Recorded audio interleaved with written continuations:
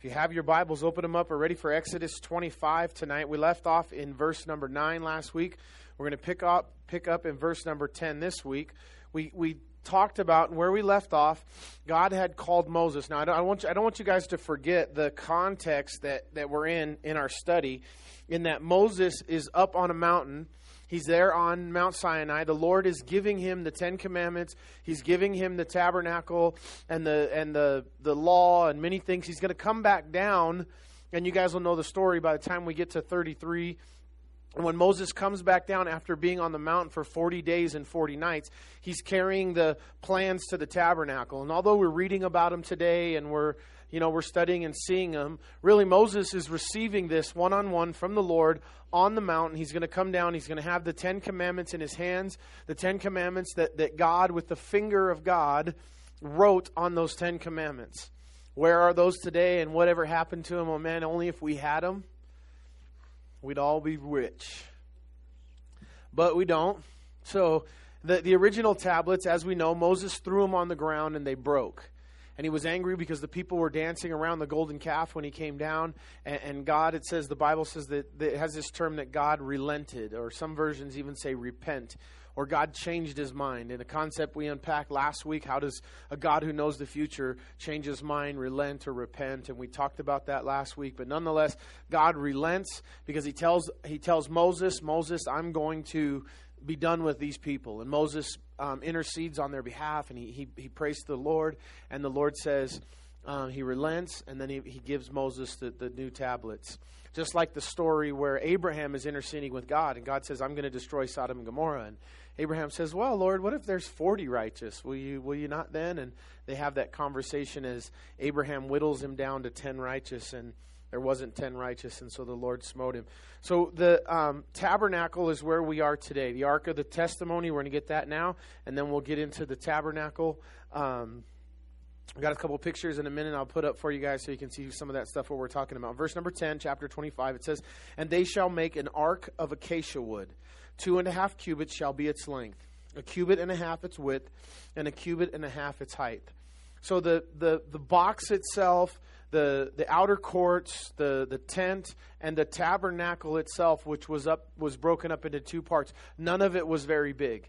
It was very ornate. It was laid with gold and fine linens and colors, but none of it was big at all. The Holy of Holies the holy place was 45 feet long and 15 feet wide, and it was cut in two, 30 feet in the front and 15 feet in the back. The Holy of Holies, where the Ark of the Covenant would have resided, was only 15 by 15, not very big, but very ornate. And all of these things, as we go through, they're a picture of Jesus. We could spend weeks and weeks and weeks just breaking down and laying out every issue of what and how this applies to Jesus. One of the interesting things here is the wood that was used in acacia wood. We have something similar here. We have these aspen trees. And somebody told me, I haven't looked up on the aspen tree, but I'm familiar with the acacia tree. The original King James, I think, calls it shittim wood or acacia wood, the same thing. But the aspens that we have here, you guys think that was funny? Someone was laughing because I said shittim trees. Where are your minds at? I'm just kidding. In the aspen trees, that technically those trees are one, and they grow close like that. And the root system is they all share a root system. And the interesting thing about acacia wood and a lot of our trees really is that surprisingly they have a very narrow root system, but they all share a root system and they connect under the ground somewhere that creates a stability. And the wood speaks of humanity in the scriptures. When we get to the Ark of the Covenant was made of acacia wood and overlaid of gold. It's a picture of Jesus and his humanity, and the gold being his kingship and his divinity. But the acacia wood, or the wood that speaks of us and the church, that we're together, that we are one in the body of Christ, and that we stand together as a unit. And one alone, when we get away from fellowship, when we get away from church, when we get away from Christian people, that's where we're the most vulnerable. The Bible says, do not forsake the gathering together of the brethren. And people want to argue with that all the time. Oh, well, I don't have to go to church to be a Christian. Well, no, you don't. And going to church doesn't make you a Christian. No more than being in the garage makes you a car. But if you are a Christian, don't you want to go to church? If you are a car, don't you want to be on the street? And if you are, then you naturally would want to be in those places and do those things. But so many times in our life, in Christian life, it's that one sheep that goes astray. It's that one sheep that the wolf can attack. When the sheep are together, they can protect themselves, or shepherds with them. But whenever they get astray, whenever they go by themselves, and we see it all the time in church. We see it all the time in church. We see it, and even for you guys in your lives. The Wednesday night crowd, you guys are probably the upper echelon. You make this commitment to being in church a couple times a week and come in here as we study through the Old Testament. And sometimes we don't really see the value in it. But I'll tell you what happens. There's a quality of life, and there's a steadfastness over years that you continue to walk with the Lord. You continue to serve the Lord. You don't have these high highs and low lows in your Christian walk, because it doesn't take long. You miss a Sunday here or there. You miss two. Pretty soon you lose interest of even being in church, and eventually, as we know, we've experienced it here all the time with families who start coming every once in a while and then never come. And it's never a good place for a Christian to be out there in the middle of nowhere. Amen? And so this acacia wood is a picture of the church, or the body, and the way that it would works together. Everything is overlaid in gold. In verse 14 it says, "You shall put the poles into the rings in the sides of the ark, that the ark may be carried by them. The poles shall be in the rings of the ark, and they shall be not taken from it. And you shall not put the ark of the testimony, and you shall put into the ark of the testimony that which I will give you." We're going to get to that here in a second. You shall make a mercy seat of pure gold, and 2.5 cubits shall be its length, and 1.5 cubits its width. So let's see, Ryan, can we get that picture of the Ark of the Covenant? The Ark of the Covenant. A cubit is a span of measure, and basically it's a measure from your elbow to your fingertips. Now, people argue on a cubit, is it from your fingertip to the inside of your elbow, the outside of your elbow? Is there a big difference if I'm 6'4" or if I'm 5'4"?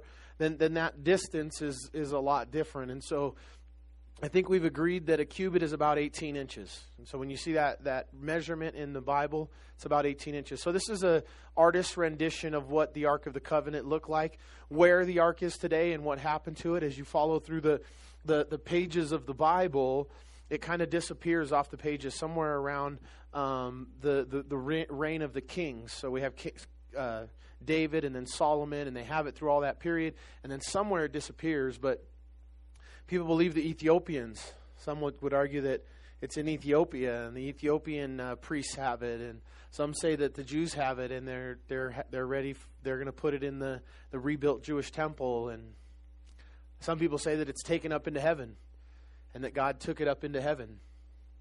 I don't know where it's at. Again, if we knew where it was at, maybe we should ask Indiana Jones. He might know where it's at.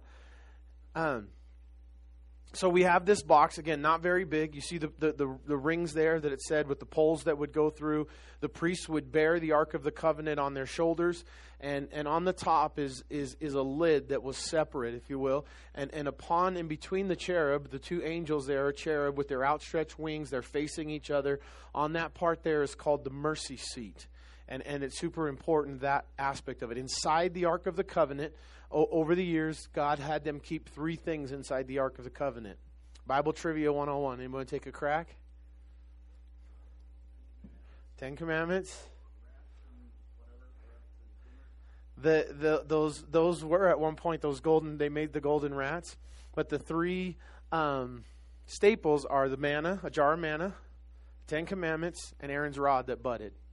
And so we do see at one point the rats that they had kept in there as well. But those were the 3 main things. And so all 3 of those things, the jar of manna, Aaron's rod, and the 10 Commandments, they all speak of judgment. They all speak of rebellion and the rebellion of men. Inside the mercy seat is rebellion.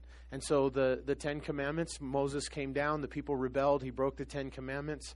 The manna was a time when the people were in rebellion against God and they were complaining, and God sent the manna. And Aaron's rod speaks of the time when Korah and them rebelled against Moses, and the earth swallowed up and opened them up. And in each one inside the Ark of the Covenant represents man and rebellion. And that law that you had to be perfect to approach God. And that's basically what the law of Moses represents, is a perfect life in order to qualify or be allowed into heaven on your own merits. You have to follow that law. But each of those 3 They speak of the rebellion of man. They also speak of Jesus, every one of them. Jesus in the Ten Commandments, it says that the Bible, that Jesus completed the law, that he defeated the law of sin and death, that, and then Moses's, Aaron's rod that budded speaks of resurrection and what was dead that came to life. And then the last one was the manna, and Jesus is what? John chapter 6. The bread of life, and Jesus is the bread of life, and so that speaks of Jesus as well, with all those things that were kept in there. And then it goes on and it says, in verse 17, you shall make a mercy seat of pure gold. 2.5 cubits shall be its length, and 1.5 cubits its width. And you shall make 2 cherubim of gold, of hammered work you shall make them, and at 2 ends of the mercy seat. What's interesting is the workmanship that would have taken place. I don't know, Brian and Jessica were with me. They can maybe give you their opinion. But one of the things that I noticed when we went to Israel recently, in Israel right now, they are actively building the artifacts that are going to go into the rebuilt Jewish temple. And so it's very common. It's like, you'd think it'd be like this really wow factor with the articles and the items, but it really wasn't. It was just normal stuff that didn't have this amazing wow factor. But without a doubt, the idea of the temple and the artifacts, that they were made with craftsmanship. The Bible says that men were given, that these men were given special gifts of the Holy Spirit. And unlike the New Testament, where we have the gift of the Holy Spirit that is poured out and remains upon us and fills us, that at times God would give men gifts of the Holy Spirit. And one of those gifts was craftsmanship, one that I never got. And so it says, in verse 19, make 1 cherub at one end, and the other cherub at the other end. You shall make them cherub at 2 ends in each piece of the mercy seat. And the cherubim shall stretch out their wings above covering, and they shall face one another. The faces of the cherub shall be toward the mercy seat. You shall put the mercy seat on top of the ark. In the ark you shall put the testimony which I will give you. And that was verse 21. We're going to pick up. I want you to turn with me really quickly to Hebrews. It's going to be Hebrews chapter 4 to start.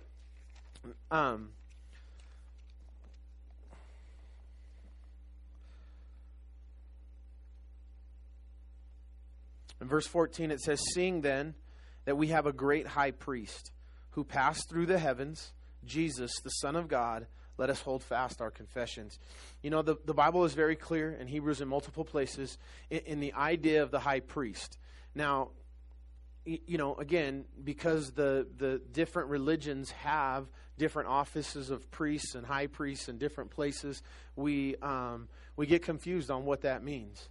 But we don't, as you know, in the Christian church, we don't use the term priest. We don't have the office of priest anymore, because Peter says that we're all living stones, that we're all a royal priesthood, that the veil of the temple was rent from top to bottom. And the idea is really that Jesus has become the high priest. And that linen ephod that we studied last week, where the high priest would wear the 12 stones, and only the high priest goes into the Holy of Holies once a year and to atone for the sins of the people, that Jesus is our high priest. And we don't have that office of high priest anymore, because now on this side of the cross we have Jesus, and Jesus acts as our high priest, and we have been given access into the Holy of Holies. We've been given access that only Moses was granted, to go up on the mountain and meet with God in the Old Testament. On this side of the cross, that's all changed. We all have direct access to God. We all have the same right and the same opportunity to spend time to get close to God. James tells us, draw near to me, that Jesus says, draw near to me and I will draw near to you. And so each one of us is as close to the Lord as we want to be.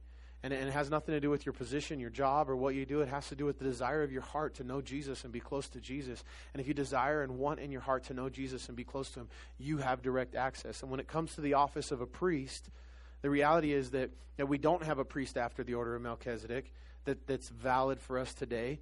We don't have a high priesthood. In Israel, they still have a hierarchy in the priesthood, but there is no more Levitical priesthood in that respect, because it says here in Hebrews that Jesus is our high priest. And then it goes on in verse 15, it says, for we do not have a high priest who cannot sympathize with our weakness, but was in all points tempted as we are, yet without sin. And so that reminder that, you know, so many times I think we go through something difficult and we think, you know, Jesus never went through this particular temptation.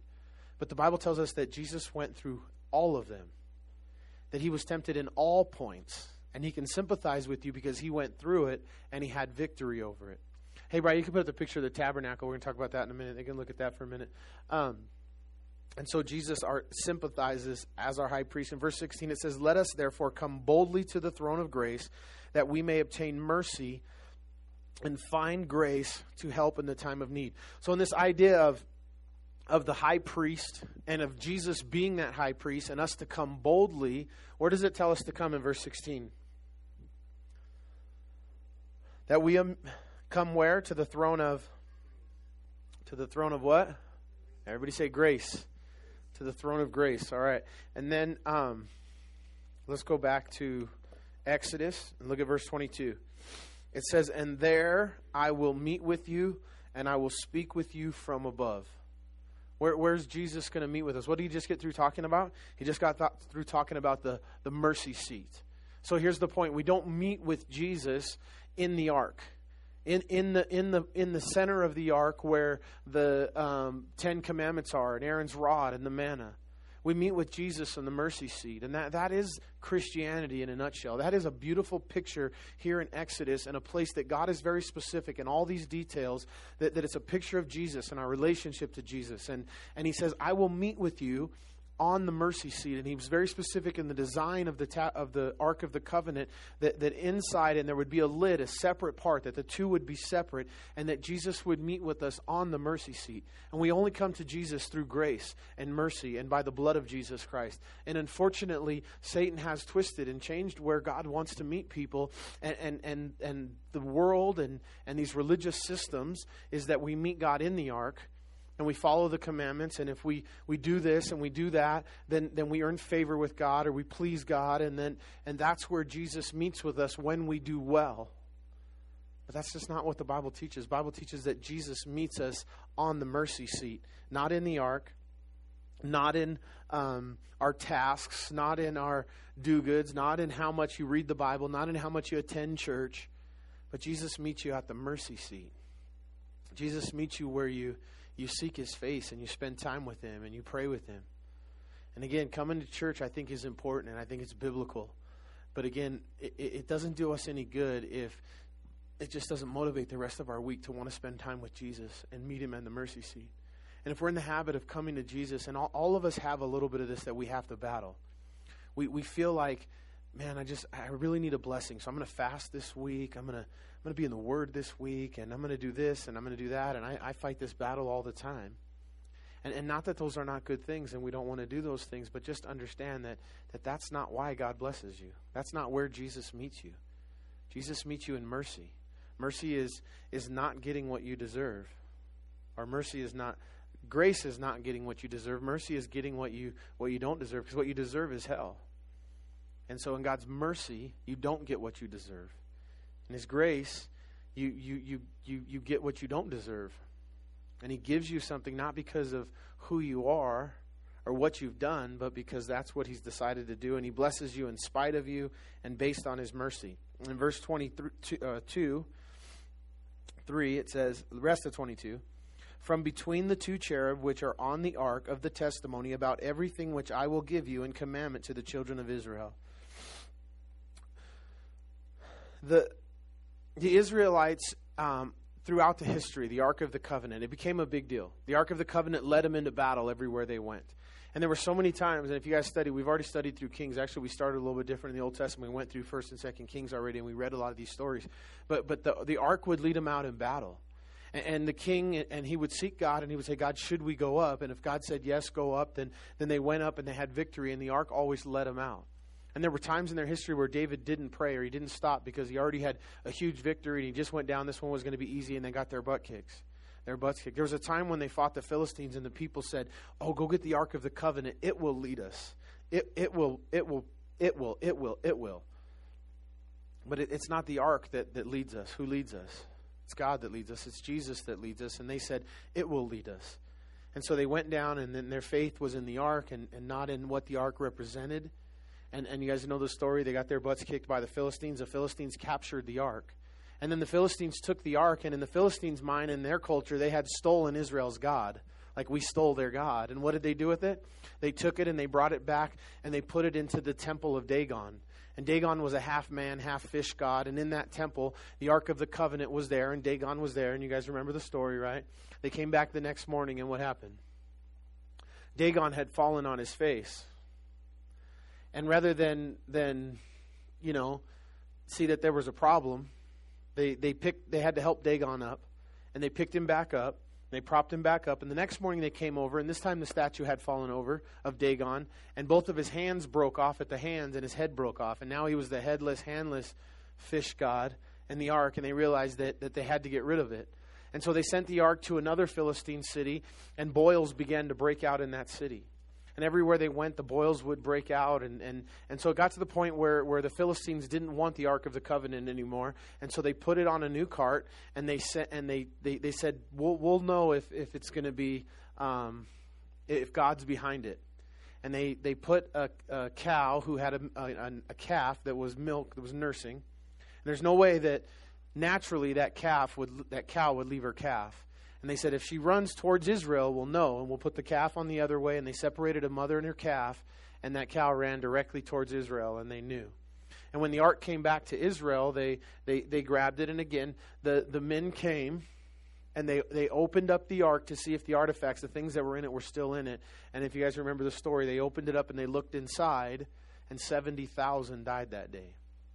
And that's where Indiana Jones gets that part of the movie where, don't look at it.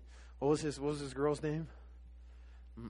Marcy? Don't look in it, Marcy. You'll die. And, they have those welding goggles on so they'll live, and when they open the lid. But that story comes from the Bible. But again, it wasn't that there's some kind of voodoo if you look in it. But when you look at the law, it kills. And the law kills, and grace wins. And then they took it, and they didn't know what to do with it, and they were upset, and they went to get it, and there was a guy named Uzzah, and David had used the same prescription that the Philistines did, and he put it on a new cart, and they were going to bring it back to Israel, and it began to fall off the cart, and Uzzah reached out his hand to steady the Ark of the Covenant, and then he touched it, and as a result he died. And so David got upset, and he sent it to the house of Obed-Edom. And the ark rested in the house of Obed-Edom for a while. And there in that house, everything in Obed-Edom's house and his family was just being completely blessed and growing and flourishing. And so David recognized that and decided to go and get it. And this time they went to the scripture and used God's way of moving it. And the priests would only travel so many steps. Then they would stop, and they would make a sacrifice, and they would dance, and they would worship. And then they would make so many steps, and they would carry it upon the shoulders of the priests, and they went the way.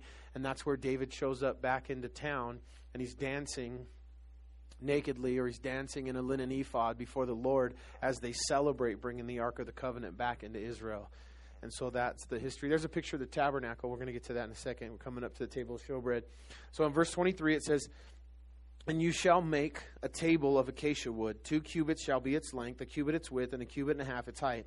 And you shall overlay it with pure gold, and make a molding of gold all around it. You shall make for it a frame of handbreadth all around, and you shall make gold molding for the frame all around. And you shall make for it 4 rings of gold, and put the rings on the 4 corners that are its four legs. The rings shall be close to the frame as holders to the poles bear the table. And you shall make the poles of acacia wood, and overlay them with gold, and that they may be carried with them. And they shall make its dishes, its pans, its pitchers, its bowls for pouring. And you shall make them of gold, and you shall set the showbread on the table before me always. And so the showbread was there in the first part, the table of showbread, and God lays out the way there. And this bread, as we know biblically, Jesus said, I am the bread of life. The bread represents, the manna represents the Word of God, that daily it's the bread of life. It's what feeds us. Jesus said, you shall not live by bread alone, but by every word that proceeds out of the mouth of God. What's interesting about this particular bread is that everywhere in the culture, especially of the day, even today to some respects, all the pagan gods, their people feed them with bread. They're constantly having to make bread and serve them and put them before their gods. As we guys know, you ever seen a Buddha doll or a Buddha statue? What does it always have around it? They don't use bread, but they use fruits, and they're constantly feeding their god. And the idea is that our God gives us bread. He gives us the daily word. He provides for us. He takes care of us. And in the Muslim religion, what do? You give your sons and your daughters to be crucified, or not to be crucified, but to be martyred. And God gave His Son and it's noble, and you get an e-ticket to heaven if you go as a martyr. But rather than us having to give our sons to please our God, God gave his son to pave the way for us. And so it speaks of that. And so we have this table of showbread. Another thing you guys remember, David went into the tabernacle. Later, do you guys remember him and his men were hungry and they were fighting? And then in the tabernacle they were keeping the sword of Goliath, and the table of showbread was there. And David and his men were hungry, and it wasn't lawful for David and his men to eat the showbread. It was only lawful the priests would eat. It was part of the provision for the tribe of Levi, since they had no provision, that was part of their provision. And the priest gave David and his men that sword from Goliath and the showbread that was in there. And Jesus mentions it in the New Testament. He said, did you not read that where David and his men ate the showbread that was not lawful to eat?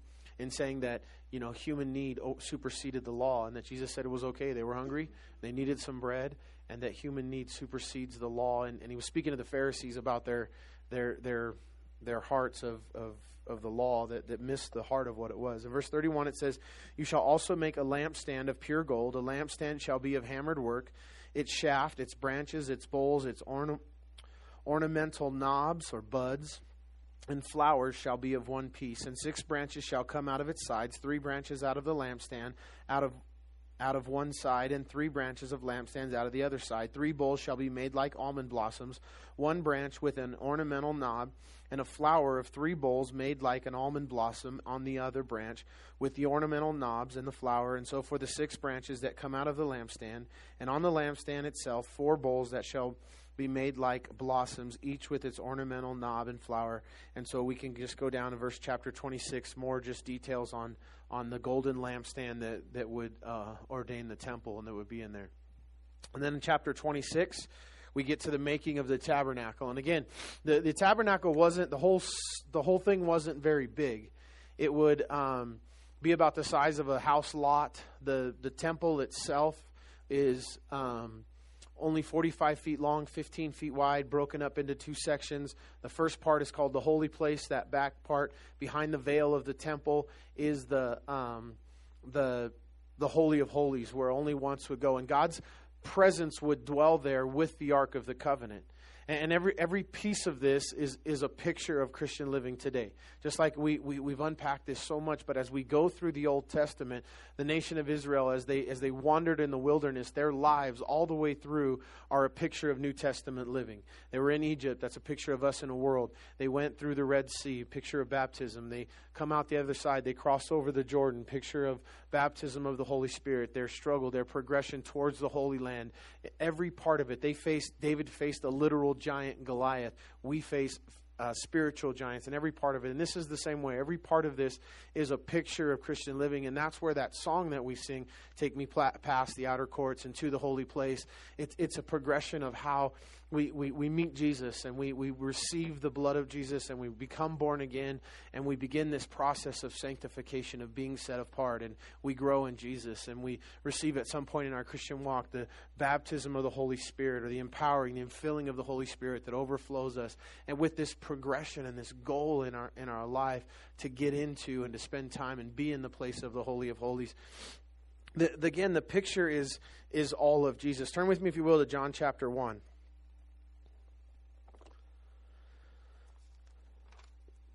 God's heart for us, God's heart for you, is that He would tabernacle with you.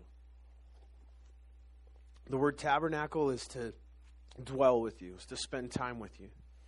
But again, that's God's heart, you guys. That's God's that is God's will.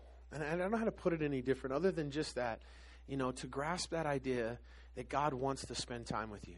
I had a pastor friend, and he was going to spend a retreat, and he was going to spend a couple days, and he just wanted to seek the Lord for the church and for what was doing. And he was on his personal retreat, and he was getting ready to leave, and he was just going to go up into the wilderness, bottle of water and a Bible, and spend a couple days just seeking the Lord. And just before he left, one of the other pastors stopped him and said, "Hey, can I pray for you?"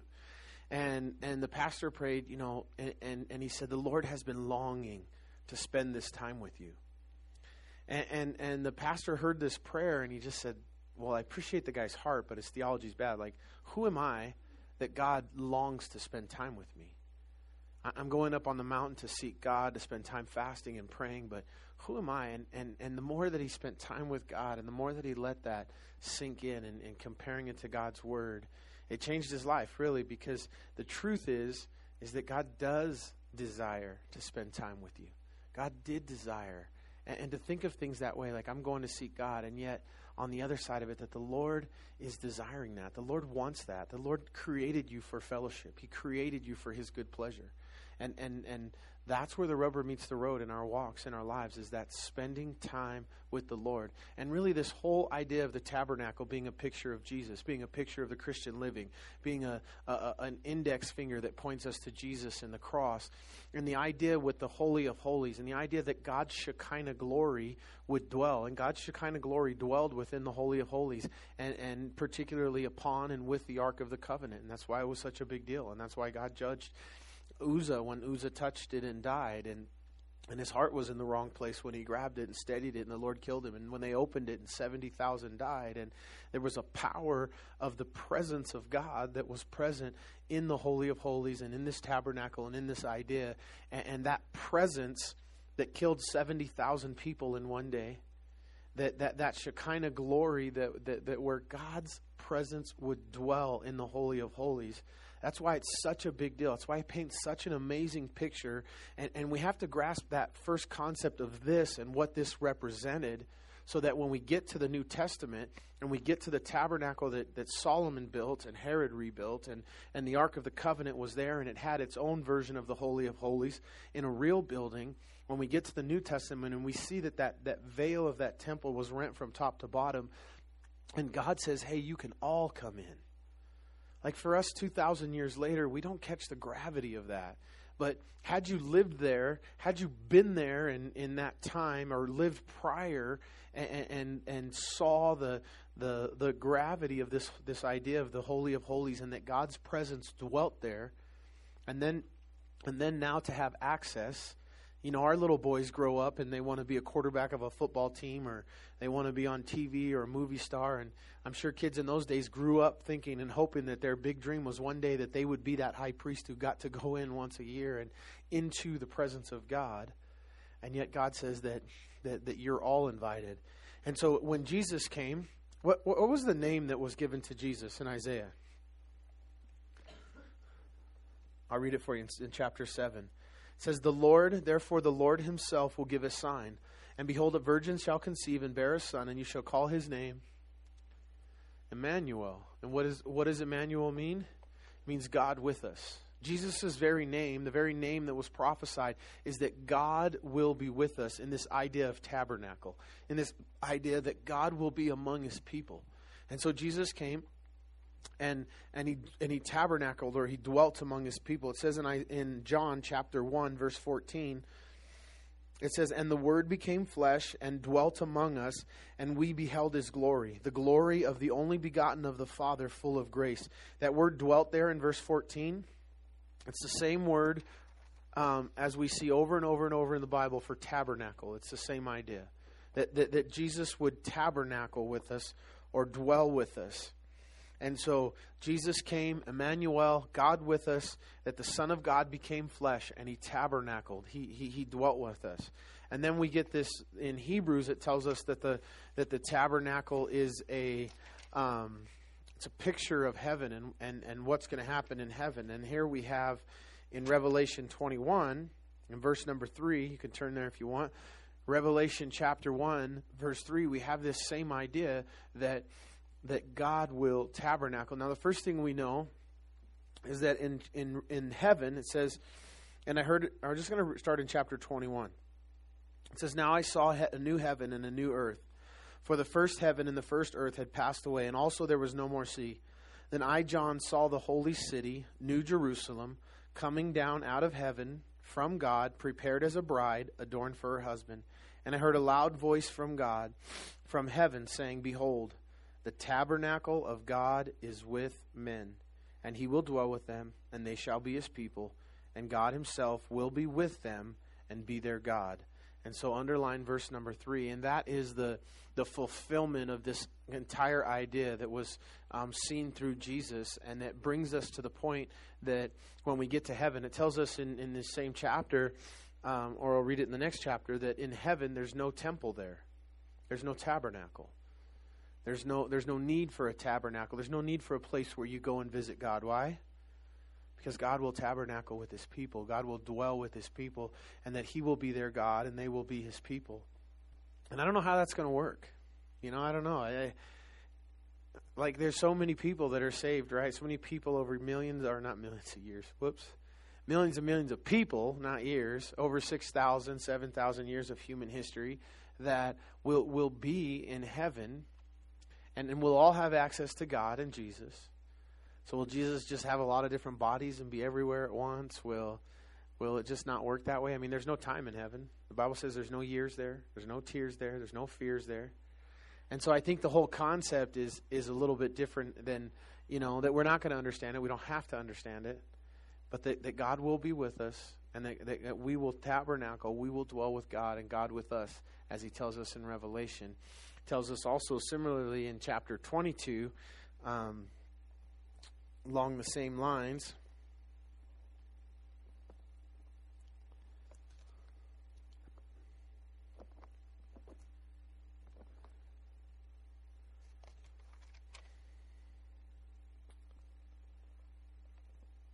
I'm just going to start in the beginning again. In chapter 22, it says, "And He showed me a pure river of water of life, clear as crystal, proceeding from the throne of God of the Lamb. In the middle of its streets and on either side of the river was the tree of life, which bore 12 fruits, each yielding its fruit every month." So we have one tree that bears 12 different fruits, one a month. "And the leaves of the trees were for the healing of the nations. And there shall be no more curse, for the throne of God and the Lamb shall be in it, and his servants shall serve Him. And they shall see His face, and His name shall be on their foreheads." And so for the first time in heaven, it says that we will see His face. Now, what does the Bible tell us? What did we study a couple weeks ago? That no man can what?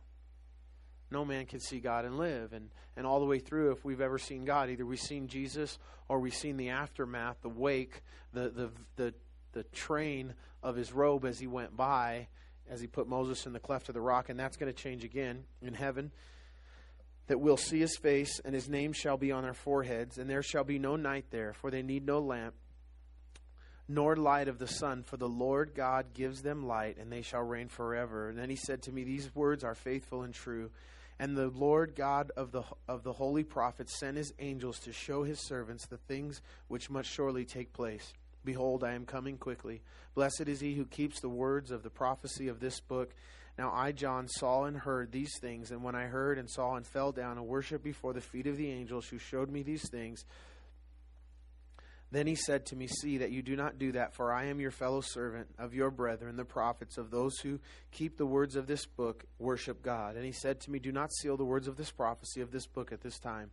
He who is unjust, let him be unjust still. He who is filthy, let him be filthy still. He who is righteous, let him be righteous still. He who is holy, let him be holy still. Verse 12, it says, And behold, I am coming quickly, and my reward is with me to give every one according to his works. I am the Alpha and the Omega, the beginning and the end, the first and the last. Blessed are those who do His commandments, that they may have the right to the tree of life and may enter through its gates. But outside are dogs and sorcerers and murderers, and sexually immoral, idolaters, and whoever loves and practices a lie. I, Jesus, have sent my angel to testify to you these things in the church. I am the root and the offspring of David, and the bright and morning star. I am the Spirit, and the bride say, Come, and let him who hears say, Come, and let him who thirsts come. Whoever desires, let him take the water. For I testify to everyone who hears the words of this prophecy of this book, if anyone adds to these things, God will add to him the plagues that are written in this book. And if anyone takes away from the words of this book, this prophecy, God shall take away from his part in the book of life and the city from the things which are written in this book. He who testifies of this thing says, Surely I am coming quickly. Even so, Lord Jesus, the grace of our Lord be with us all. Amen. Look at chapter 21 and verse number 22. Back up just a little bit. It says, But I saw no temple in it, For the Lord God Almighty and the Lamb are its temple. The city had no need for the sun or the moon to shine in it. That's repeated in 22. For the glory of God illuminate it. The Lamb is its light. So there's no temple in heaven. There's no idea, this concept that God will dwell with his people. So here's what I don't want us to miss. The entire concept of this tabernacle, of this design, is that it's a place where people would go and meet with God. And now we have a place called prayer, called faith, called, entering in, where today on this side of the cross we go and meet with God. And yet there's a place coming where we're going to need none of this to meet with God, because God is going to be among us and God is going to dwell with us. You guys looking forward to that day? No? None of you? I am. So, chapter 26 says, Moreover, you shall make the tabernacle with 10 curtains, fine woven linen, and blue, purple, and scarlet thread, with artistic design of cherubim. You shall have them. The Lord loves purple. It's right there, verse number 1. That's why our church is purple. That's why our church colors are purple, because the Lord loves purple. I was looking at this picture, and I don't know what they did. They made it red, white, and blue. I guess that's America's tabernacle, or France's, yeah, the way that it's laid out there. But technically that blue would be purple, and the colors were blue, purple, and red, no white. So they got that pretty messed up, blue, purple, and red. So all three, blue speaks of heavenly, it speaks of God's heavenly throne and divinity. Purple speaks of God's royalty or his priesthood, his kinglyship. And red speaks of what? His blood. And the fact that by his blood we are made clean. What's interesting to me in this little section here is that they were able to make purple threads. They were able to make purple garments. They were able to make red garments. The process of making a red garment was with a little worm that would squirt out a red dye to protect its babies, and then the worm would die. And in that scarlet and in that worm that they used in the Middle East to make these red dyes is also a little picture of Jesus. That's pretty cool. And then in verse number 3 it says, 5 curtains shall be coupled to one another, and 5 other curtains shall be coupled to one another. And you shall make loops of blue yarn on the edge of the curtain, on the selvage on one set, and likewise you shall do on the other. Of the other curtain of the second set, 50 loops you shall make in the one curtain, and 50 loops you shall make in the edge of the other curtain, that is in the end of the second set, that the loops may be clasped to one another. And you shall make 50 clasps of gold, and couple the curtains together with clasps, so that it may be one tabernacle. And so again, we get this idea, and we have all these numbers, and we have all these biblical numerology of 3 and 4 and 5 and 50, and all these different numbers that speak of so many things. And again, we could break all of these things down and spend so much time just going through this. We're not going to, but we get this idea that it's built together.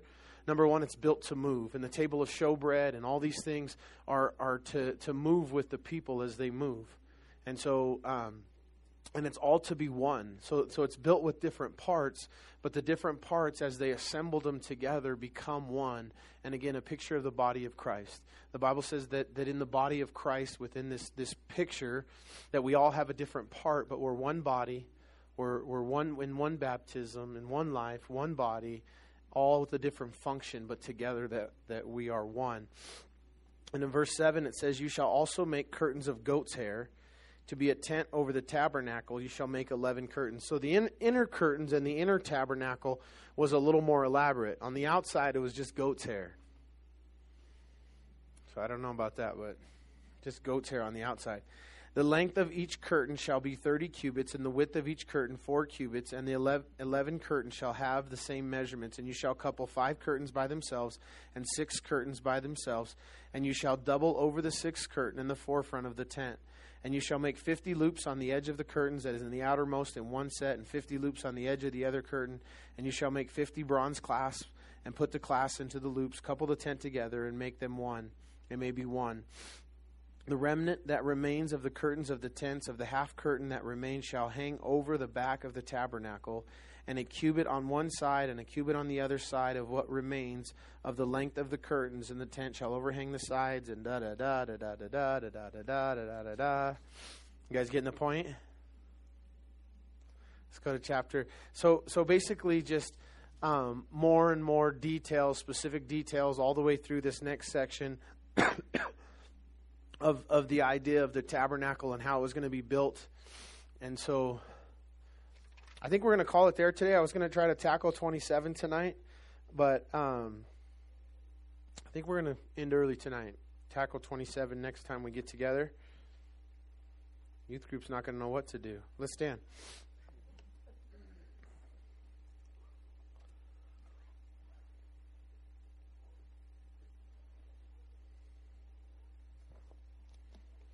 Let's pray. Father God, we come before you, Lord Jesus. Let's have the worship team come up. Can we sing maybe a song or two since we got some extra time?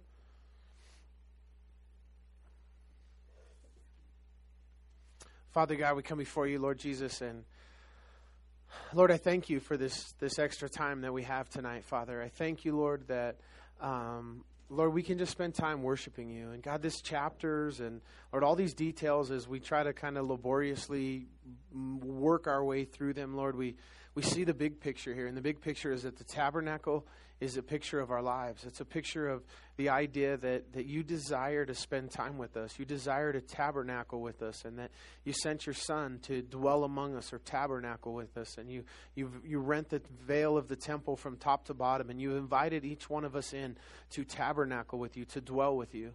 And the ultimate fulfillment of your heart, God, for us in eternity is that we will tabernacle with you, that there'll be no temple, that there'll be no night, that there'll be no need for the sun or the moon, and that, God, you will be with us and we will be with you, and we'll see your face, and we will spend all of eternity in your presence.